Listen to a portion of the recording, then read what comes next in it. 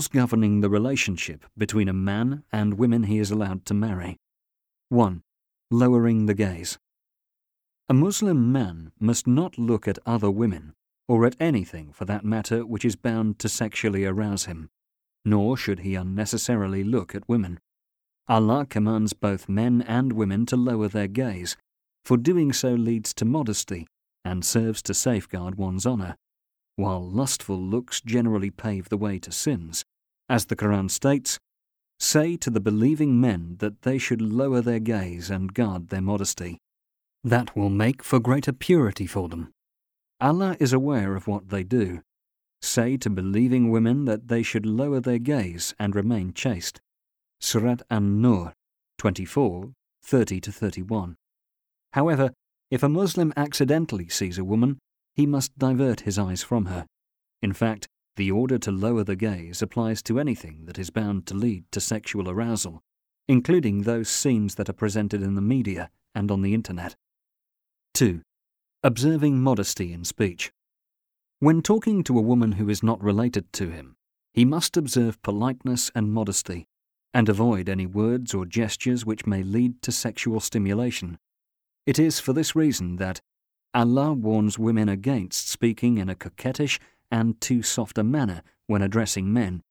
As the Quran states, "Do not be too soft-spoken in your speech, lest someone with sickness in his heart becomes desirous. Speak correct and courteous words."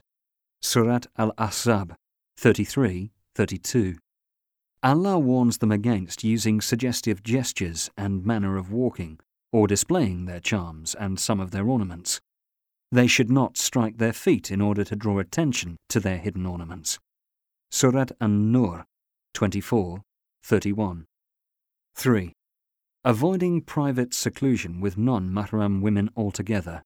Khalwa.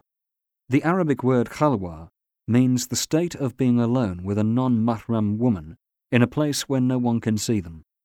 Islam strictly prohibits this, as it could, through Satan's temptations, lead to illicit sexual relationships. The Prophet once said, "Never is a man alone with a woman, except that Satan is the third." Sunan at-Tirmidhi 2165. 4. Wearing the hijab, the modest Muslim style of dress. Allah commands women, but not men, to wear the hijab, because women in particular enjoy a natural beauty and attraction that could easily tempt men into sinful acts.